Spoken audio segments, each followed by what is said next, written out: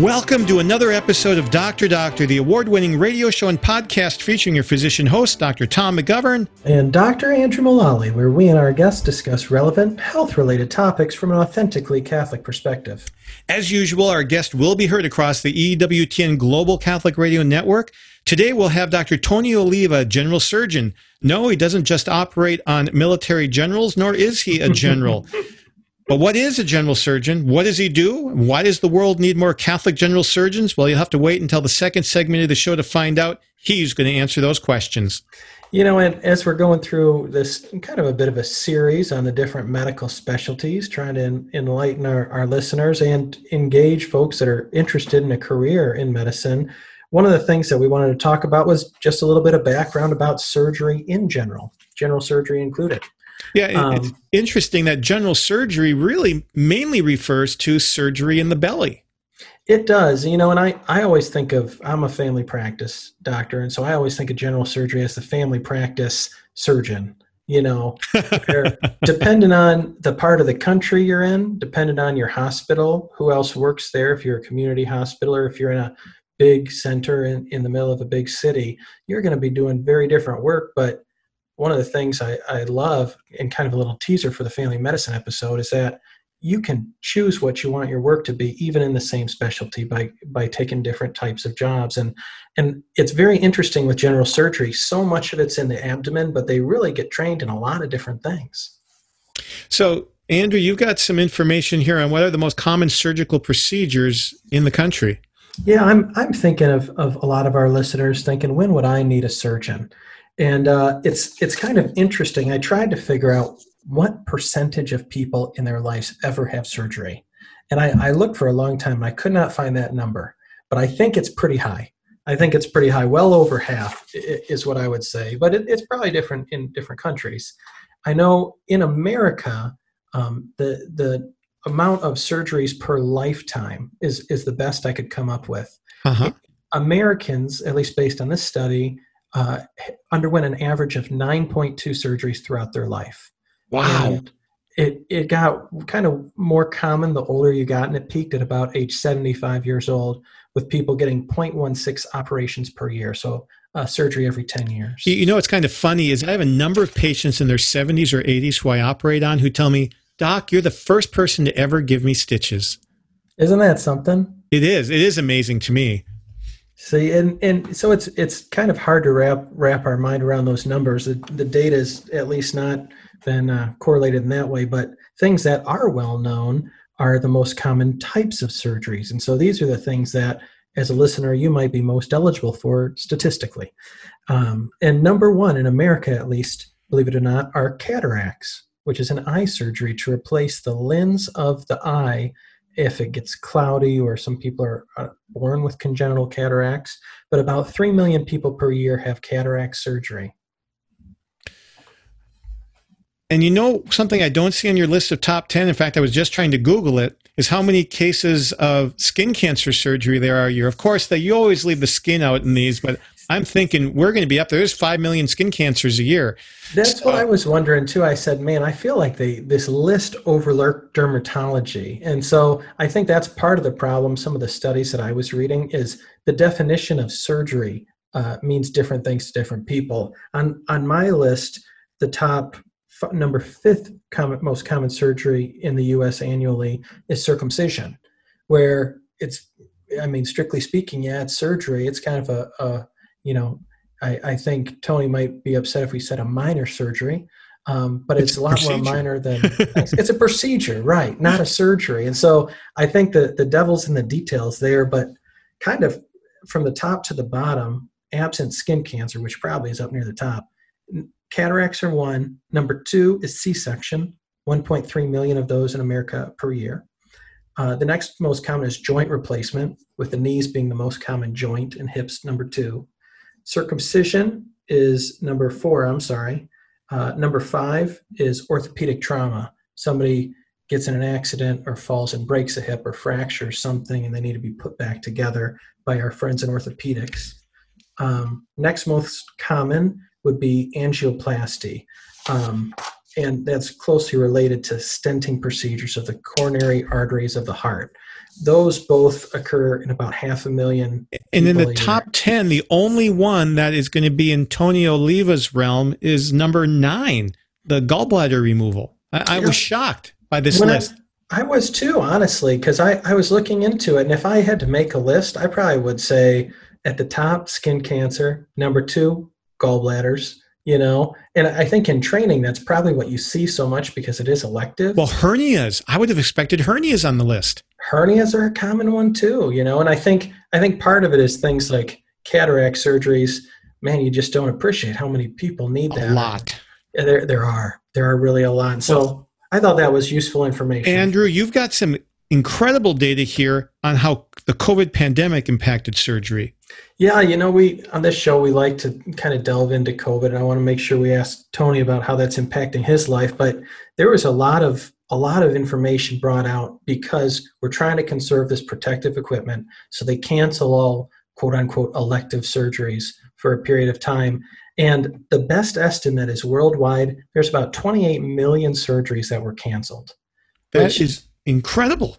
It's hard to believe that big of a number, but you think about the weeks and the months now that this has drug on, and even after they're opening up surgeries, I know several of the institutions that I'm familiar with, there's a lot of things that are being done to protect patients and staff, such as, everybody is only being allowed to use about half of their normal OR time, things that are done to prioritize different surgeries. And there's even a new kind of tool that they've developed and put into use to try and triage, is Susie's gallbladder in a 28-year-old more important or less important than, a colectomy in a 65-year-old from chronic diverticulitis? How do you even balance those?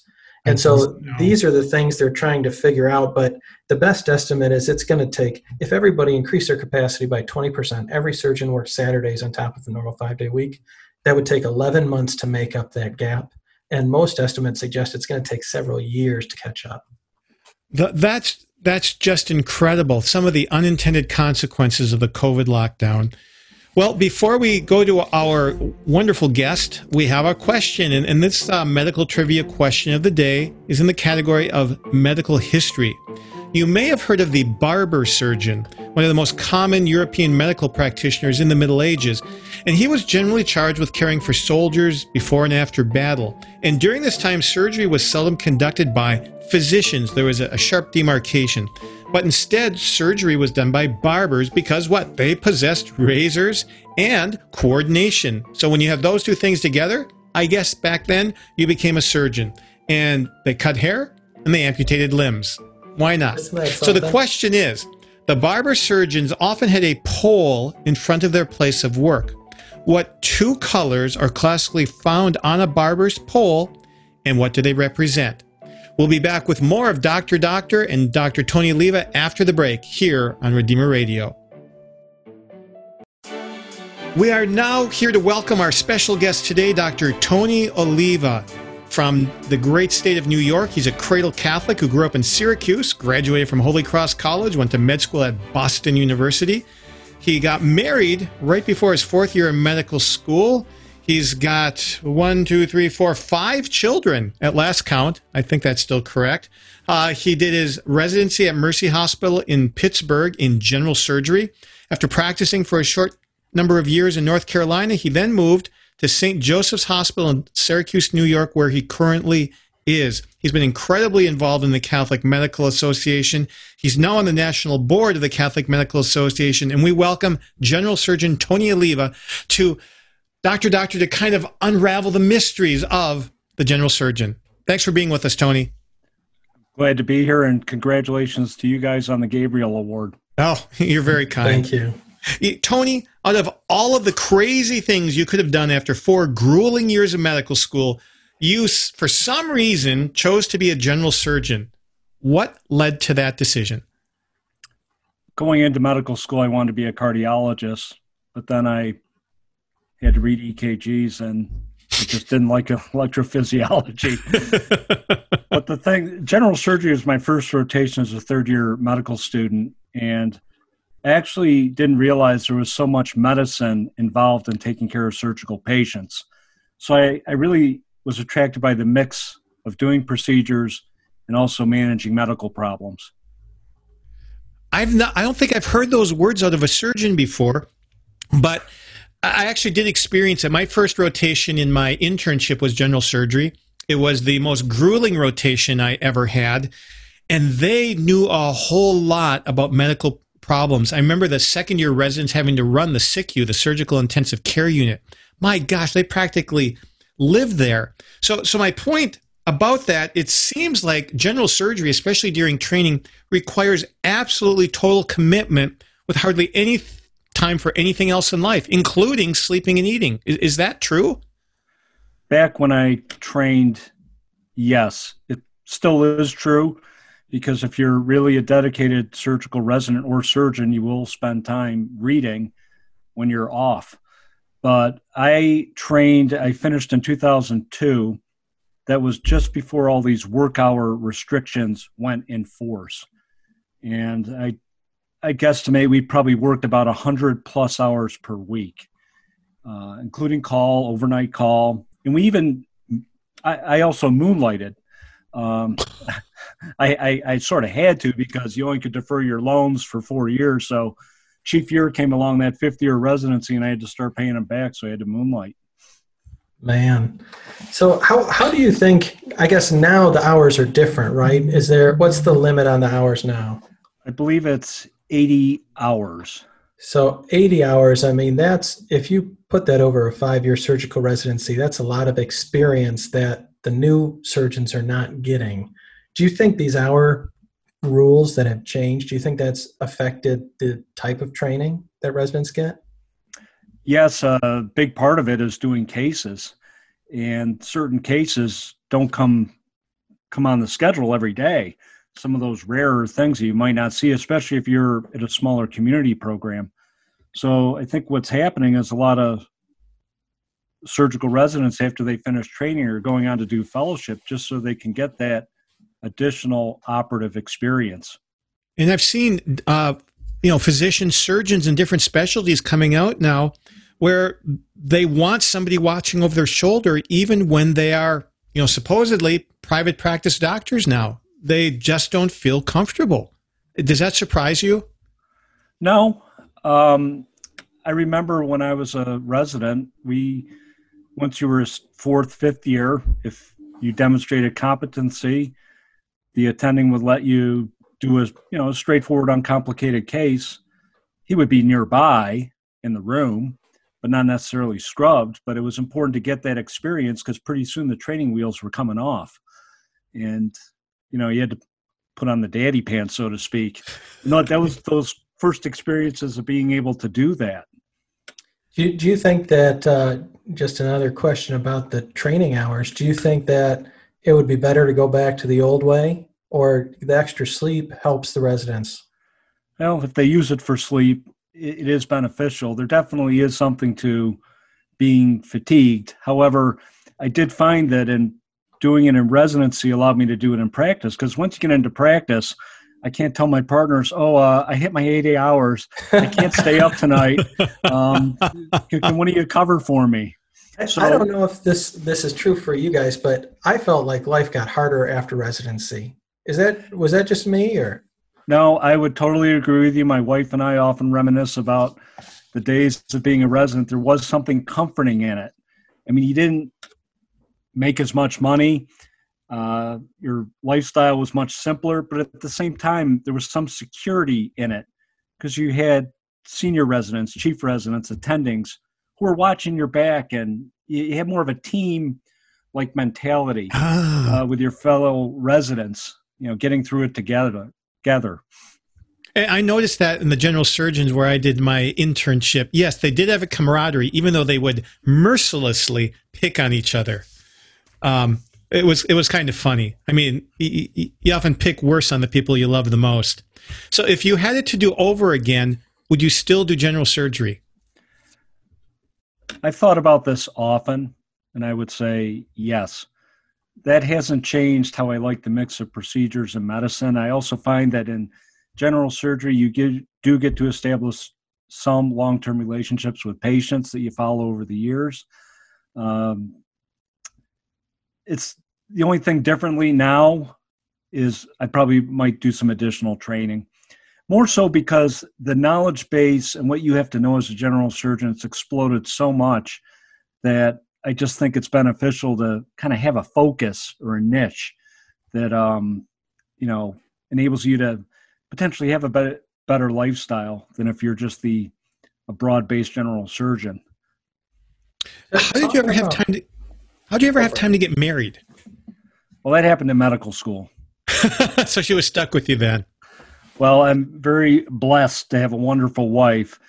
I think a big part of why it's worked so well all these years, I mean, I've been in practice since 2002, is the fact that, well, her father was an anesthesiologist, and she actually was a nurse before we got married on a medical surgical floor. Ah, excellent. So what is your typical day and week like now, Tony? Right now, my primary responsibility in my group is I'm an acute care surgeon, which means I'm covered at the emergency department. And the way we set it up in our group at our hospital is I'll start taking calls from the air at 6 a.m. I don't necessarily have to be in the hospital at 6 a.m. And I will take those calls until our office switches the phones over to the answering service to pick up the calls. And that's usually around 4:30. So during the day, I will take care of any consult in the emergency department, any inpatient consult. If my partners admit a patient overnight, they'll admit it to me. If the patient, say, needs their gallbladder taken out the next day, and they'll put it on the OR schedule for me, and I'll take care of that. The only elective surgery I do anymore is I do some spine exposures, a lateral approach for our spine surgeons. So you don't have a regular schedule. Is that upsetting, discombobulating, or do you kind of like living on the edge? It can be a little discombobulating because the stress level of every time you're called is a little bit higher than seeing somebody in the office who's not acutely ill. You know, the toughest call to make is if someone comes in with an intestinal obstruction is whether or not they're going to need an operation and when. Because depending on how you make that call, it could either be very good or it can turn out very badly for yourself and, more importantly, the patient. Man, so I wonder, sometimes I get texts from my wife saying, when are you coming home?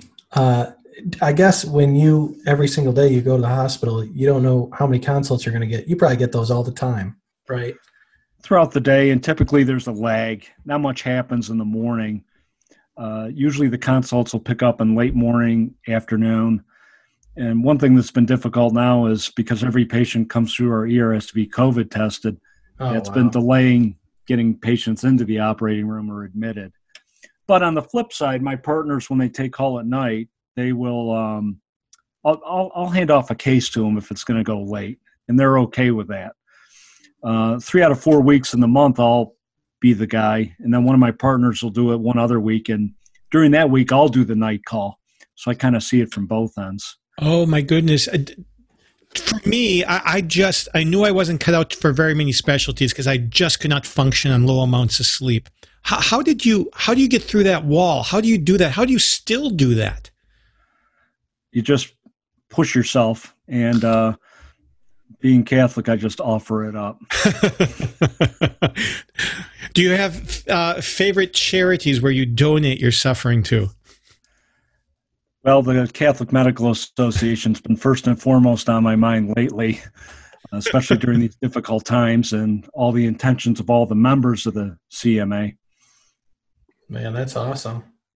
Very good. So, Tony, what are the most common reasons patients see a general surgeon? Well, it's pretty simple. People have pain, typically abdominal pain.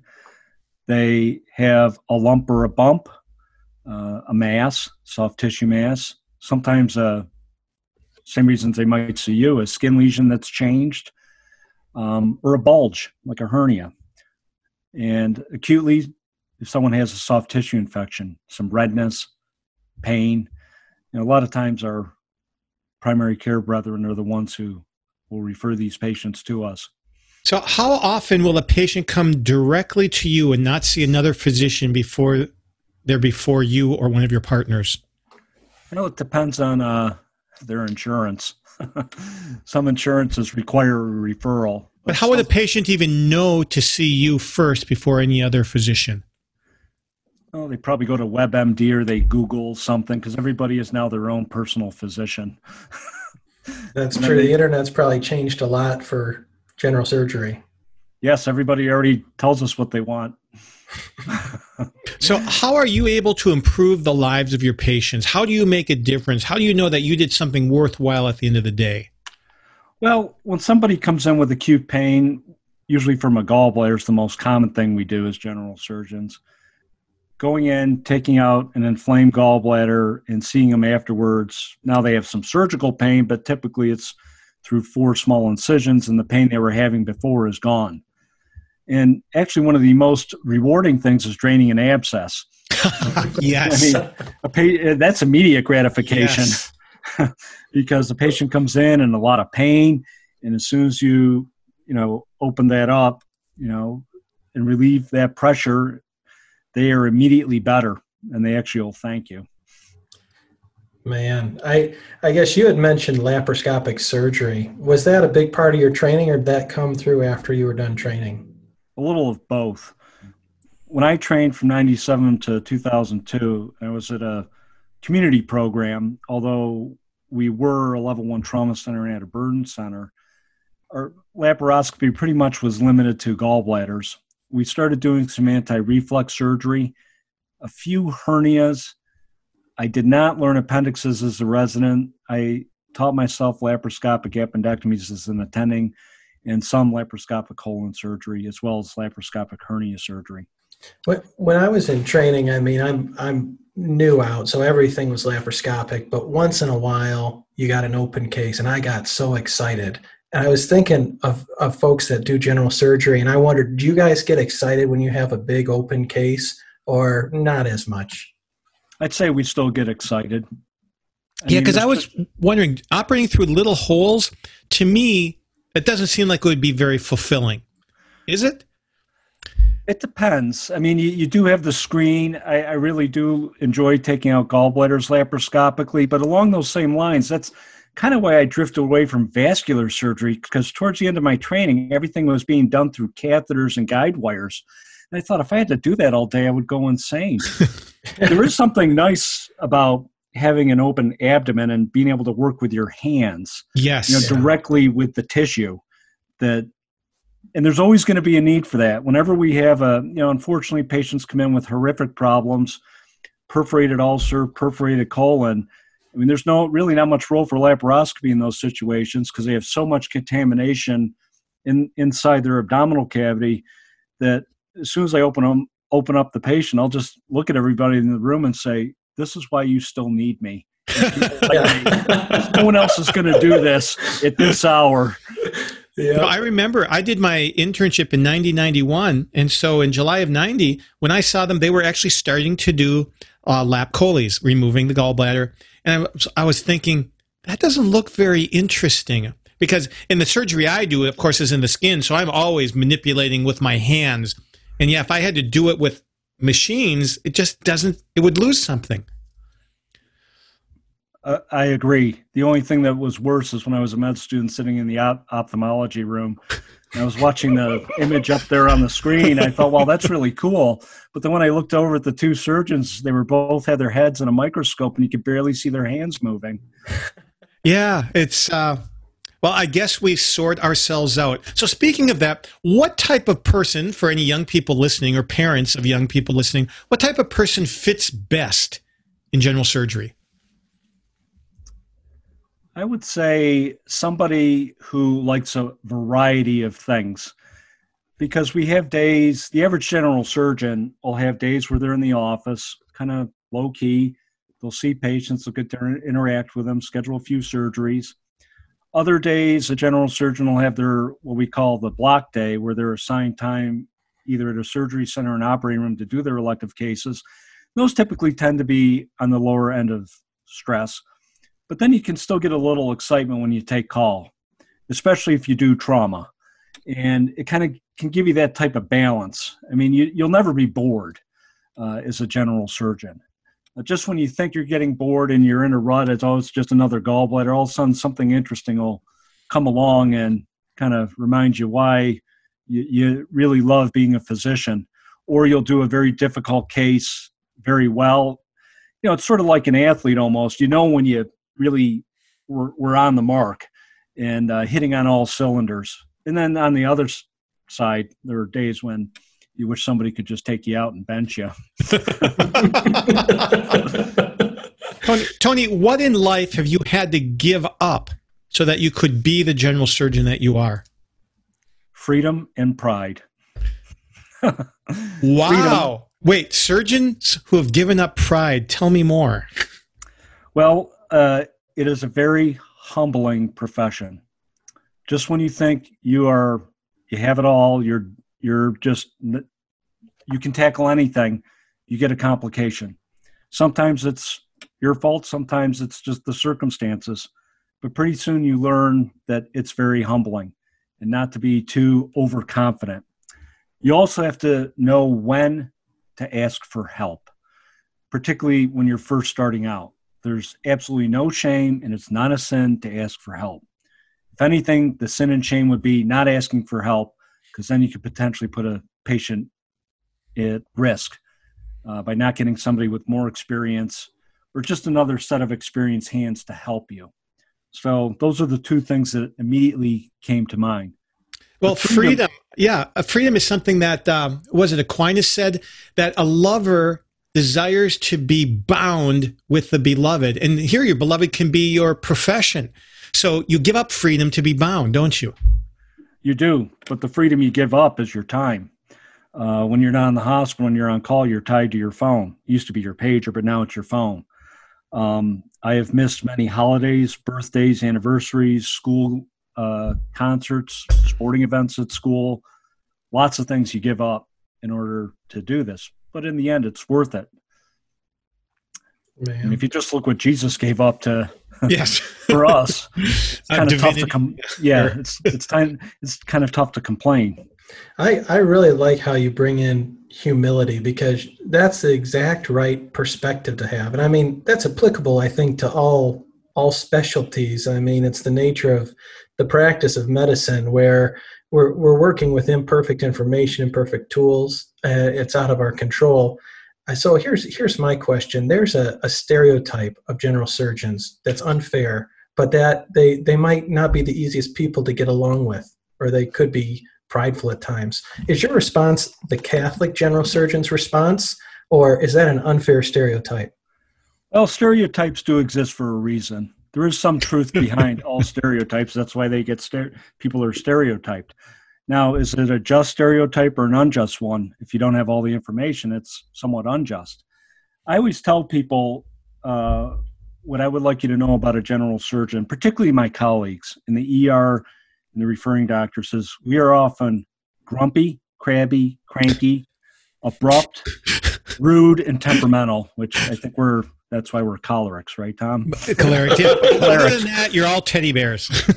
But the important thing I tell them is don't take it personally. We have a very stressful job. We do our best to bring healing to our patients, and we do feel responsible when things don't go well, whether that's right or wrong. And also fatigue. Fatigue still sets in. So, Tony, that is a great first half of the interview. We're going to take a short break here and come back with more about how being a Catholic influences how you're a general surgeon here on Dr. Doctor from the virtual studios of Redeemer Radio. Abortion, pornography, embryonic stem cell research, corporate contributions to Planned Parenthood. Do you invest in companies that are engaged in these practices? The Ave Maria mutual funds do not, and their investment portfolios reflect that. Ave Maria mutual funds are managed to conform to pro-life and pro-family values. Long-term investors can invest in the no-load Ave Maria mutual funds. You can learn more about the Ave Maria mutual funds today at 866 Ave Maria or visit AveMariaFunds.com. And we're back with Dr. Doctor talking to Dr. Tony today about general surgery. And Tony, one of the things I like to ask people is, if you were not a general surgeon, what would you be doing?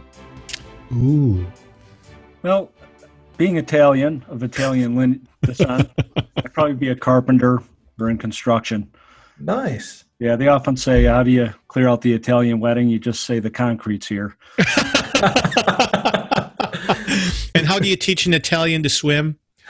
Toss them in the water and ask them to start talking because the hands are moving when they're talking, or the hands are moving when you're operating. So, Tony, how do your Catholic beliefs affect how you practice general surgery? Well, that has been a part of my formation, even in choosing my residency. I went to a Catholic grammar school, Christian Brothers High School, Jesuit college, then a secular medical school, and I really missed something. So I really wanted to go to a Catholic residency. Oh. The reason I chose Mercy Hospital is I was looking at the brochure in the library one day at Boston University as a med student, and I'm flipping through their surgery brochure, and I was always a Steelers fan, so that's what drew me to Pittsburgh. And sure enough, I saw the program director at the time. His name's Dr. Jack McKeating, and I noticed on his lapel pin, he had the precious feet. The little. Oh, yes. I looked at that and I thought, I want to be trained by him. Yes. Or somebody like him who shares my values. And I was very fortunate that when I went there to interview, he interviewed me, and the rest is history. Oh, thanks be to God. Yes, I love looking for those things. It's something we talk about in the CMA often these days is mentorship, and how the students actually want mentors like us. They want to find the people like you had. That's a great example. So in general surgery, what are the biggest ethical challenges that you face as a Catholic, if any, and how do you handle them? My ethical challenges definitely come on the back nine, the end of life, as opposed to beginning of life. I mean, it's rare I encounter a pregnant patient. Usually it's for appendicitis or cholecystitis. And, usually the baby's not the issue. We just take care of the baby by taking care of mom. But my biggest dilemmas come at the end of life, especially when you have somebody who's clearly at the end of life, because the reason why people live so long is we're very good at what we do as a whole. We keep people alive long enough that they now have lived long enough to get another problem that we have to try and solve. So if someone's at the end of life, the question I'm always faced with is, should I operate on this patient? Is it right? I mean, is it ethical? Could I potentially be doing them harm by operating? Even though I might prevent them from dying from X, I might shorten their life because of the stress of the operation I just subjected them to. So that's definitely one area. And we see that a lot with nursing home patients.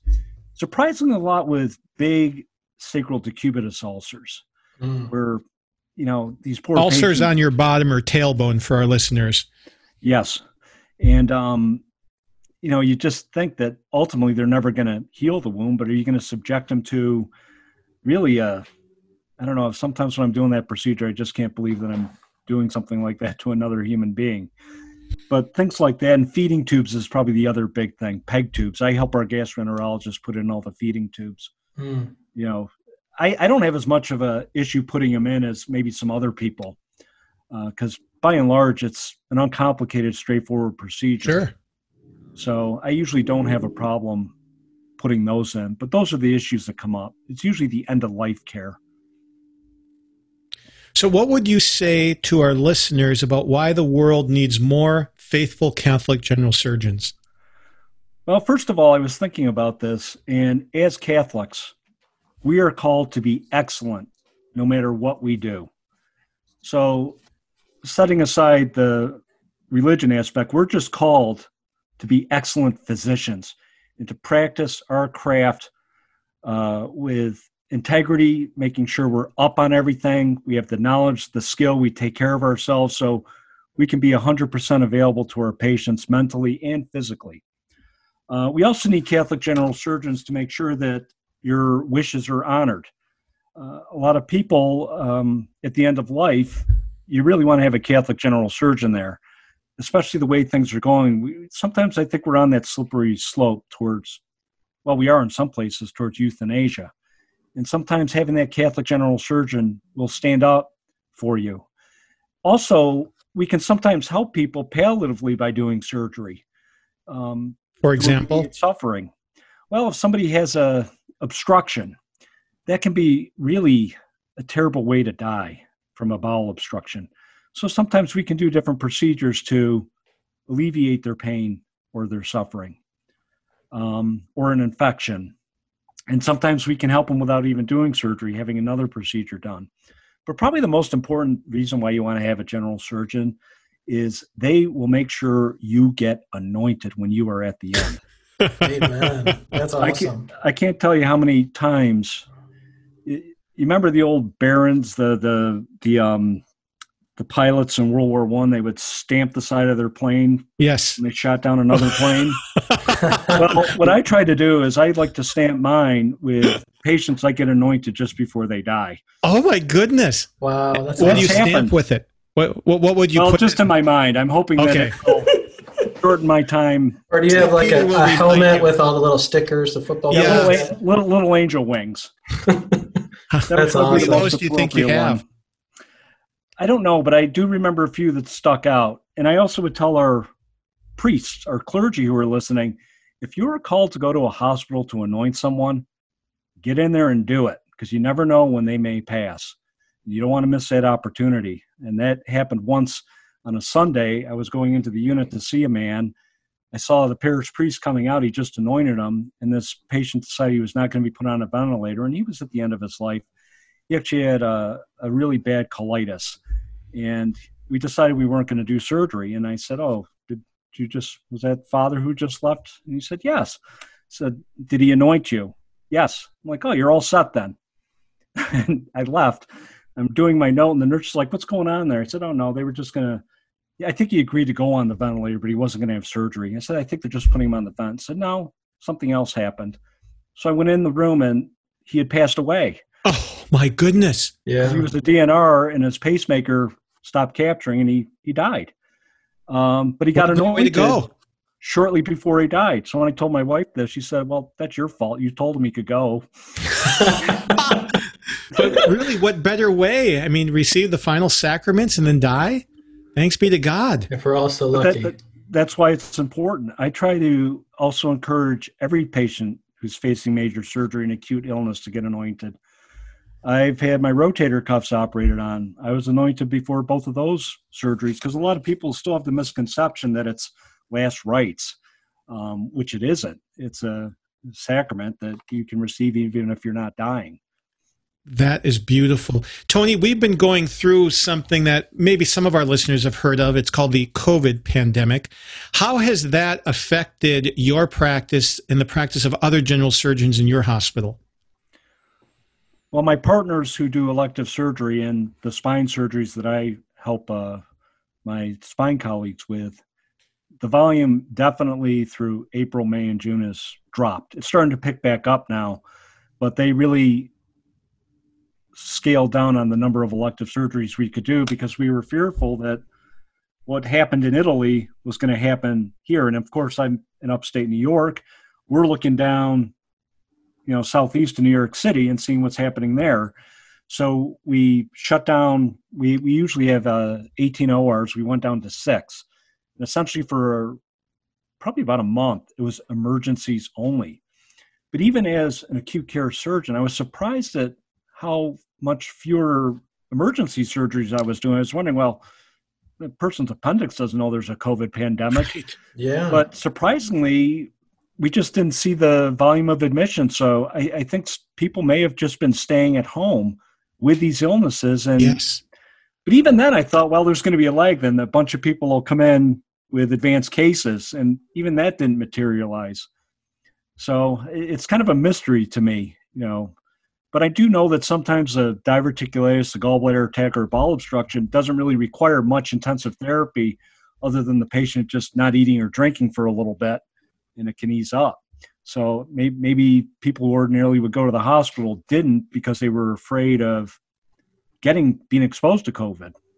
Do you see things getting back to the pre-COVID time anytime soon? Or I've heard estimates that it might take a couple of years to take care of the backlog of elective cases and, cancer procedures. I'm thinking even screening colonoscopies and things of that nature, I think you're right. I agree. I just think society as a whole, I don't think we're ever going to be the same. Just the way everybody is reacted to this. I've never seen anything quite like it, nor I'm sure if you guys or any of us in our lifetime. It really is amazing. I think we got to have a healthy balance, though. I mean, it's really not normal to live like we're living now. One thing I said that's got to be really bad is, you get some of these elderly patients in the hospital, and already they're out of their element, so they'll get some acute delirium or confusion. Now, how do you think they feel that every person who's coming in to talk to them is wearing a mask? Oh. I mean, it's and they're not seeing their family. I mean, it's just awful. I mean, you see these pictures of nursing home residents talking to their family through the glass. They're out, yes. Their family's out in the parking lot, their yard, and they're inside. I mean, I don't know if it'll ever truly change back. Tony, what do you think are some of the greatest misconceptions people have about general surgeons or general surgery? I think probably the biggest one is all we want to do is cut, which is not true. Most general surgeons who practice in an ethical manner will operate if it's appropriate and they can truly help a patient. So a lot of times we're often the ones saying, no, we don't think surgery is the right thing. And, I never say this, but really surgery is how a general surgeon gets paid. Right. So us telling you we don't recommend an operation really should kind of hit home, because we're saying, no, even though that's what we do, that's probably not the best thing for you. I'd say that's probably the big one. And the second is there are no simple surgeries. I can't stand it when people say, oh, it's just a gallbladder. Okay, it's not just a gallbladder. Just like it's just not a simple skin cancer, Oh, yes. I hear that one all the time. Oh, it's just a little one. It's just a stitch or two, right? So that's one thing. There are really no simple surgeries, and a good general surgeon is never going to take anything we do lightly. Do you remember that show, Dangerous Jobs? I think it was on Dirty Jobs? No, there was one about dangerous jobs. No, I haven't seen that one. Actually, dirty jobs does apply to a general surgeon as well. Yes, some of these preparations. Oh, yes, they stink. We do a very dangerous job when you think of it. I mean, things can go south in an operation pretty quickly if you get into some heavy bleeding, even with a gallbladder. Yes, there are some large blood vessels in the abdomen. So you spend, what percentage of your time when you're operating are you in the abdomen? Well, today I did 2 surgeries. I think the gallbladder I was in for about 45 minutes laparoscopically, and an open surgery involving a perforated appendix with abscesses, and I was probably in there for about an hour and a half. But how much of the time are you not operating in the abdomen? Are you operating on a different part of the body? I'd say soft tissue infections is probably the greatest percentage of that. But most common problems involve from your kind of like your sternum down to your pubic bone. Okay. So you don't do thyroids? No, I have 2 general surgeons do, though, and actually 2 of my partners specialize in thyroid surgery. They do all the thyroids and parathyroids, and a lot of my other partners still also do them, and they do them quite well. I used to do them, but that's a very stressful operation when you're looking around for that recurrent laryngeal nerve. If I'm thinking of pre-medical and medical students, we talked about a lot of the good things about being a surgeon. If someone's trying to discriminate, what would you say the biggest downside is? Is it just time or lack of sleep? I'd say those are 2 of the biggest ones. Also, I think some of the you hate talking about money, but the reality is you do have to make a living. Some of the reimbursements for our procedures aren't as lucrative as, say, other specialties, like orthopedics or cardiac surgery or different things like that, even though we do very difficult, challenging things. So you can put a lot of time and effort in with not much reward. And probably the thing that hurts the most are the lawsuits, because we've all been sued. Because when you read that complaint, I know it's a legal document, but I don't know if you guys ever had the misfortune of being invited to one of those, but you read that complaint against you, and it's just really, it really hurts. I don't think we may even do a show on that. I don't think that lawyers or patients have any idea how tremendously it disrupts your life for years. When you've tried to give all of yourself to this and we're supposed to be perfect, it almost seems like. Well, yeah, just like the Bible. that's where we're supposed to be. Be perfect as your Heavenly Father is perfect. But he doesn't say if you're not perfect, you'll get sued, does it? No. What have been the biggest advances you've seen in your lifetime in general surgery? I'd say we are doing less invasive procedures. And you can go back to, before I ventured off into acute care surgery, my group, I did take care of a lot of breast cancer. And if you remember the original breast cancer operations, the Halsted mastectomy, it was mutilating. Yes. Now, if the whole chest wall muscle, so all the patient was left with was a rib cage and skin and a little layer of fat. So we've come a long way in that regard, reconstructive surgery for breast cancer, but also as far as the scope of what we do. The general surgeons in the 70s, the most common operations they did were for peptic ulcer disease. Wow.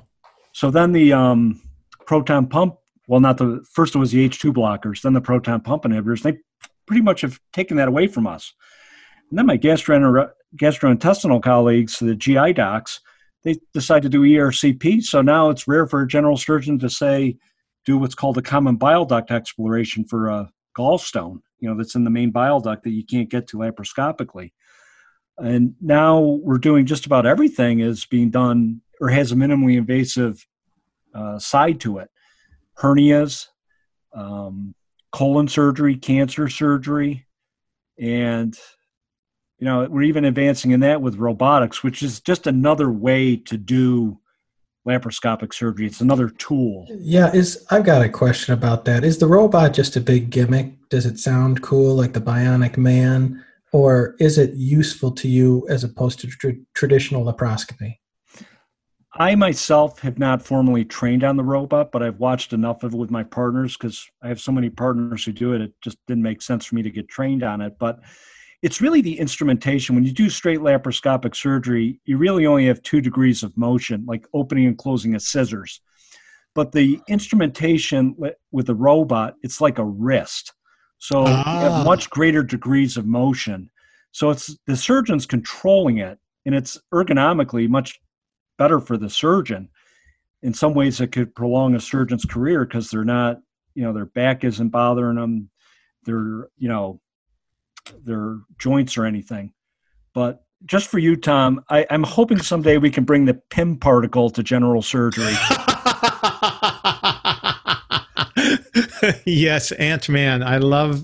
I knew you had to get it in there before the end. Think of the GI bleeders I could get. I could shrink down, go right down the GI. Awesome. The tumors. You design your own suit. Yeah, and you could get a pick and a shovel and take care of those Mohs surgeries a lot easier if you get get right down there with the shovel. Tony, what last little tidbits would you like to leave with our listeners about general surgery? Well, first of all, I would say if you're having surgery, please pray for your surgeon. Please pray that God guides our hands, our mind, and our hearts in taking care of you. Let the surgeon know you're a Catholic. And whenever you're called to anoint someone, go do it. Tony Oliva, General Surgeon, Syracuse, New York. Thank you so much for being with us on Dr. Doctor. And we're back with Dr. Doctor and the answer to the medical history trivia question.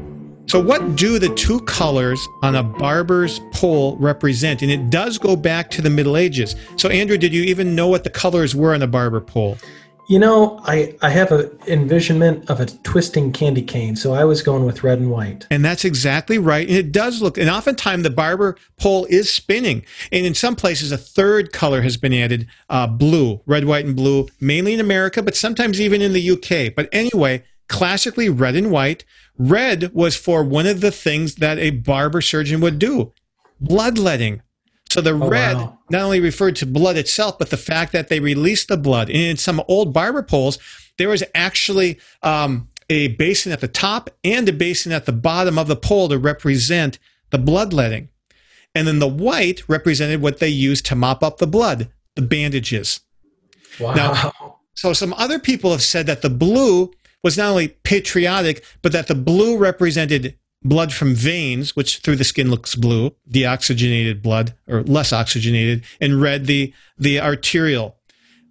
It's also interesting that from this time in Great Britain, surgeons at the time, barber surgeons, were called Mr., not Doctor. And in the UK, at least until recently, and maybe even still now, surgeons are referred to as Mr., not Doctor. I found that fascinating. Weird. Yeah. In America, it's kind of, they go together, physician and surgeon. A lot of times they'll put them together on your diploma even.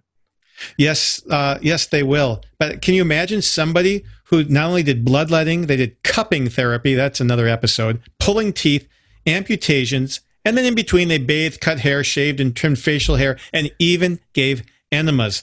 I don't know. It sounds like an interesting specialty. How come there's no color on the pole for the enemas, Tom?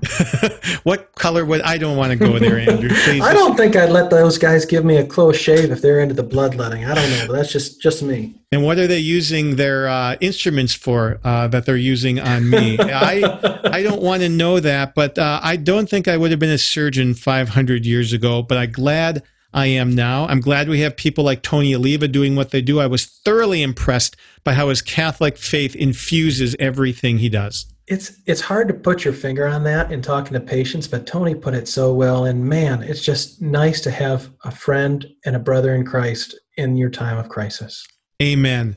Thank you, listeners, for being with us and Tony Oliva today on our episode of Dr. Doctor, the award-winning official radio program and podcast of the Catholic Medical Association, brought to you from the virtual studios of Redeemer Radio on the EWTN Global Catholic Radio Network. Please share the good news of Dr. Doctor with a friend and invite them to listen on their favorite podcast app or redeemerradio.com/doctor. And be sure to rate and review us. Our show would benefit from the reviews. This is Dr. Tom McGovern and Dr. Andrew Mullally signing off until your next dose of Dr. Doctor. Dr. Doctor is the official radio program of the Catholic Medical Association, whose members are dedicated to upholding the principles of the Catholic faith in the science and practice of medicine. The views expressed on Dr. Doctor do not necessarily represent those of your co-hosts or the Catholic Medical Association. Find our past episodes and keep up with the latest from Dr. Doctor by subscribing in your favorite podcast app and following us on Facebook. Get links to follow and subscribe or submit a question for our doctors by texting the word doctor to the Holy Cross College text line at 260-436-9598 or visit redeemerradio.com/doctor.